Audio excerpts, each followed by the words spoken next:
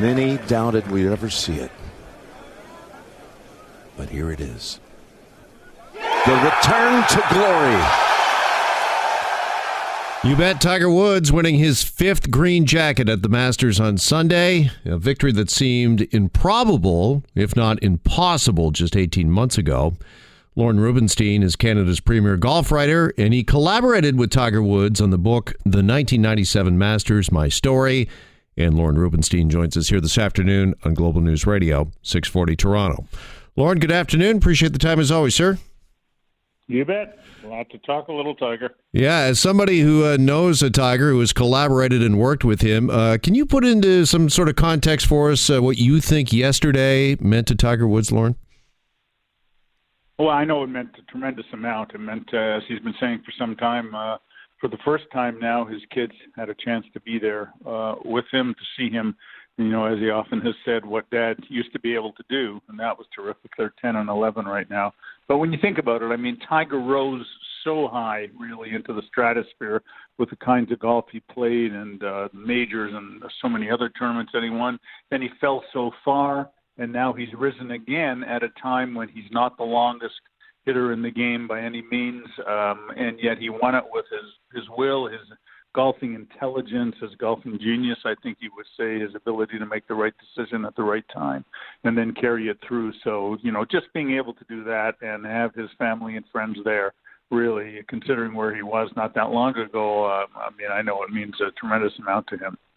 Yeah, you mentioned his golfing intelligence. Was that maybe the best managed round of golf that you've ever seen? Well, it's one of them. I've seen some phenomenal managed rounds of golf, but no need to go into those now. But it was really right up there. The way he hit the ball in the right place all the time, or at least intended to. He didn't hit his driver in the right place all the time. But the shots he hit into the greens when he was playing from the fairway, there was never a sense that he was going to make the wrong decision on a shot to play. He, maybe if he had to, he might have taken a couple of gambles coming down the stretch, but he didn't have to, really, because after all of those mistakes the 4 guys chasing him made on the 12th hole when they hit it into Rays Creek. He just played thoroughly smart and wise golf all the way in. And really, he had done it all week. I'm sure you watched from Thursday on. That's the kind of golf he played, so patient and calm and just going about his business, really. Yeah. For those that are the casual fan, though, Tiger Woods is famous for so many different reasons, obviously, Lauren. But for the casual fan, can you kind of describe for us what Tiger's been through physically the last couple of years? Because we've heard various stories, including that he wasn't at one point even able to get out of bed. Well, I can tell you from my own experience of working with him and sitting in his suite of offices over here in Jupiter and talking to him, at quite a bit of length. Some of those interviews took, upwards of 2 hours. And this was before he'd had his spinal fusion surgery, even before the microdiscectomies. And he sat there and he had to get up. He had to walk around. He had to stretch. He had sitting there with a pillow against the back of the chair to take some of the pressure off. And, just in a very normal situation like that, sitting down and chatting, it was very difficult for him, really, to feel comfortable. So then to think that he could come from that to playing golf at the level he plays it at and to swing at 120 miles an hour and more was, I have that visual picture, and I saw him sitting there in a lot of pain for hours and having to somehow find some kind of comfort if we were going to continue. So, I know I could see how much pain he was in. So having seen that, witnessed that, and then witnessing yesterday, as a golf writer, as a golf historian, where does this rank? Is this comeback, do you think, the Tiger Woods comeback, now that he's won another green jacket, is it maybe bigger than Ben Hogan, which is considered the biggest comeback in the sport's history? I just think it's difficult to compare really one to the other. They're so different in so many ways. Hogan's injuries were life-threatening. He basically didn't know if he'd ever walk again, and never mind play golf again at any level. I mean, you could say that about Tiger as well. But, Hogan's psychological issues were really with, what is my life going to be like? Am I going to be able to, as I say, to walk again? He started rehabbing by just walking around his living room at home multiple times during the day. So, his life was really threatened a head-on collision.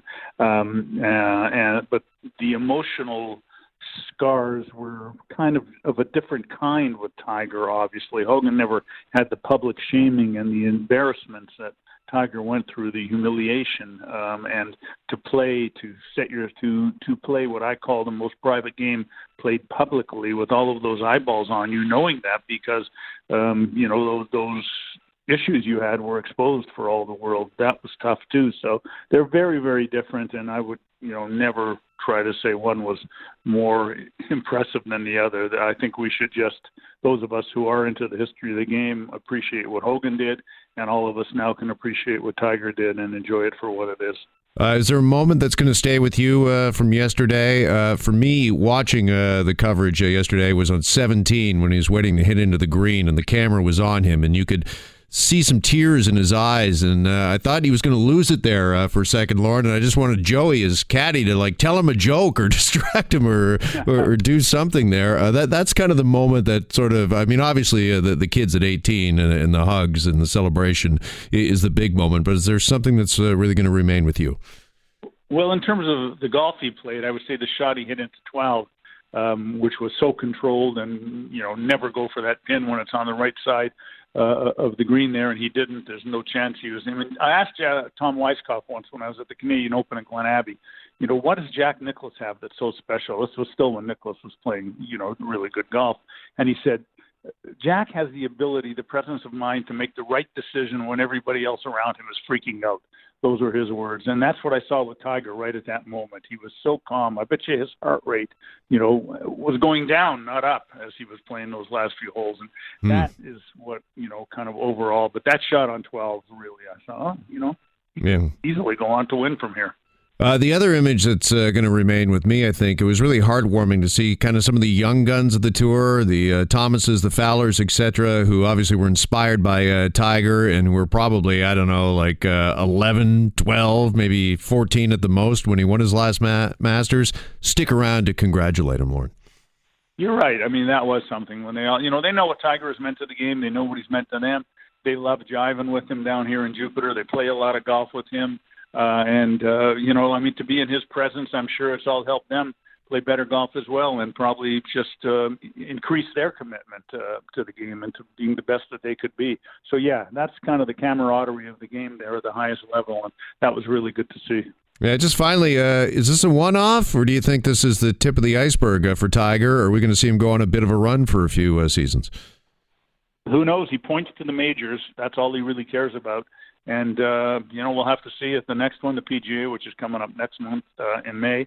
So who knows? He knows he can win. He knows he can win a major. He knows he can win at the highest levels of the game. He's physically healthy. And if his back holds up, the will is there. That's obvious. So, why shouldn't he win again multiple times? We'll see. Who knows? It's going to be fun to watch. Absolutely. Lauren Rubenstein, always fun to spend a few minutes with you. Thank you so much for this. Appreciate it.